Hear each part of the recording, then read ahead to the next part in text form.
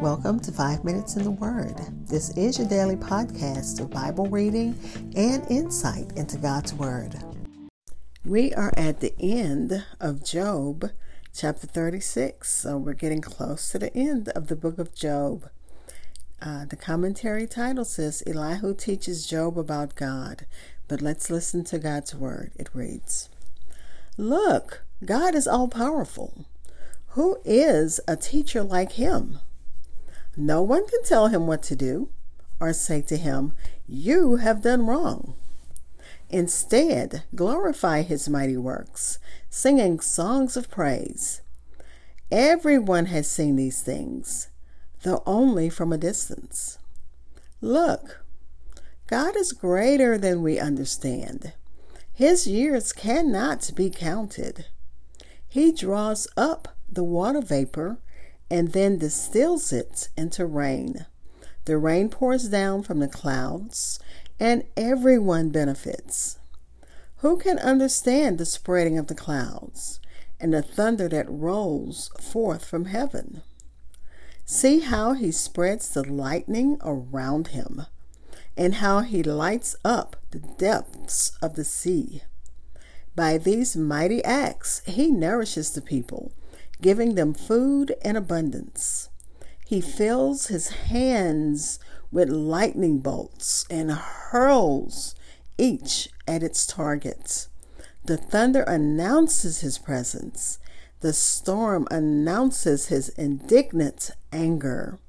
Again, Job chapter 36, verses 22 through 33 in the New Living Translation. And it gives this section a title, Elihu reminds Job of God's power.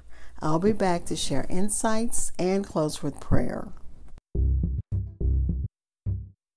Hi, this is Hope Scott. I am your host of 5 Minutes in the Word, which is a daily podcast which spends a few minutes exploring God's Word. I'd like to thank you for taking time out of your day to listen, for subscribing, and for following my podcast. And I'd also like to take this time and thank Podchaser for placing me on its list of 60 best podcasts to discover in November. Again, that was Job chapter 36, verses 22 through 33 in the New Living Translation. Elihu is teaching Job about the greatness of God, and he just wants him to understand that God's greatness is unsearchable and is expressed in the storm. Behold, God is exalted by his power. That is, he does and can set up and pull down whom he pleases, and therefore it is not for you nor me to contend with him.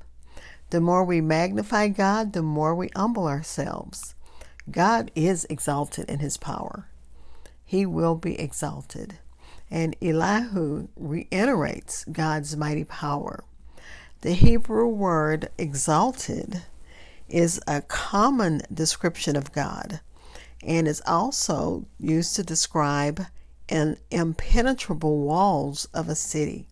And I thank God that we serve a God who is our protector, that when he is protecting us and his angels are protecting us, like Job, like Satan said about Job, that God keeps a hedge of protection around him. And I thank God for that hedge of protection, because God is in an exalted position of authority. Elihu criticized Job, or criticizes him for questioning God and questioning his justice and for making demands on him.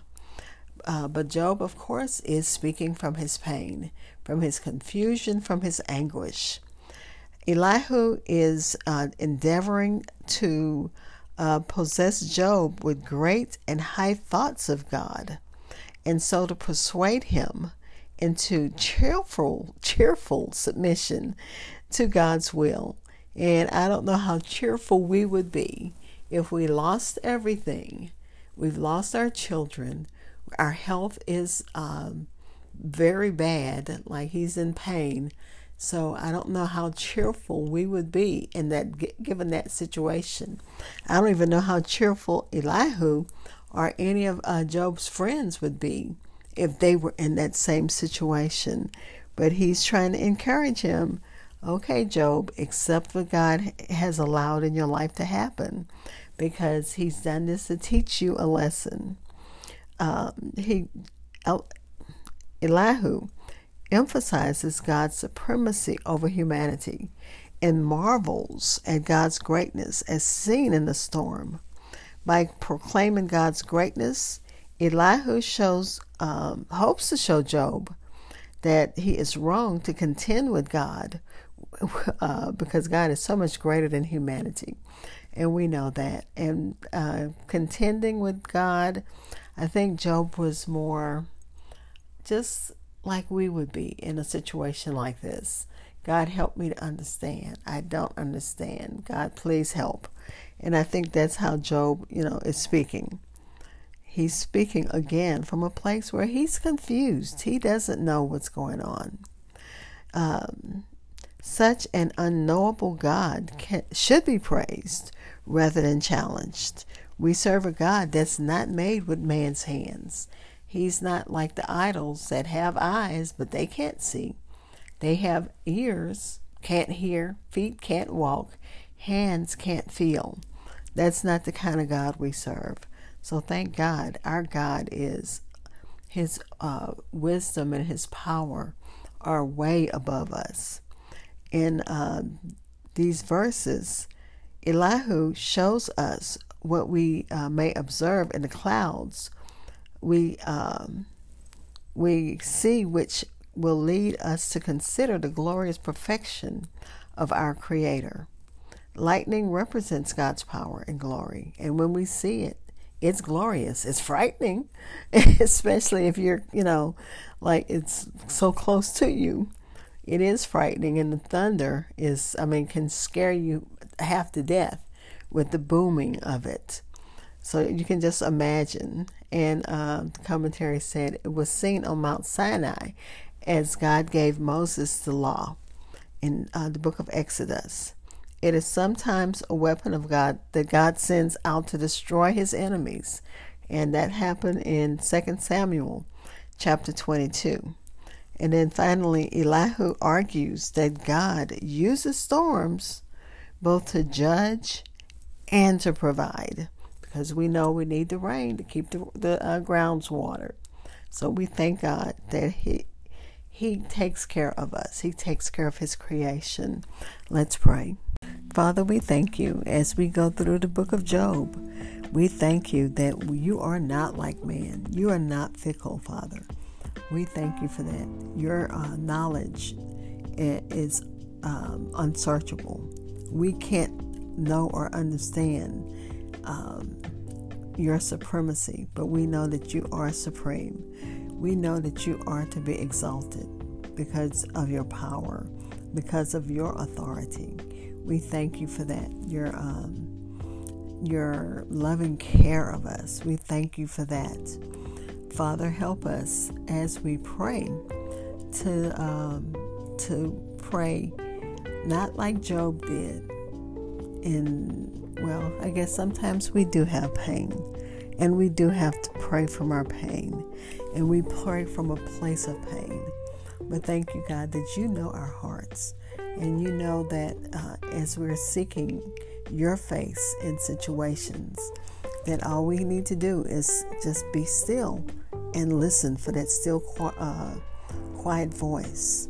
We know that you will speak to Job through the whirlwind, and we thank you even for those times when you have to speak to us through the whirlwind, that you have to speak to us through our pain. We thank you for that. We thank you.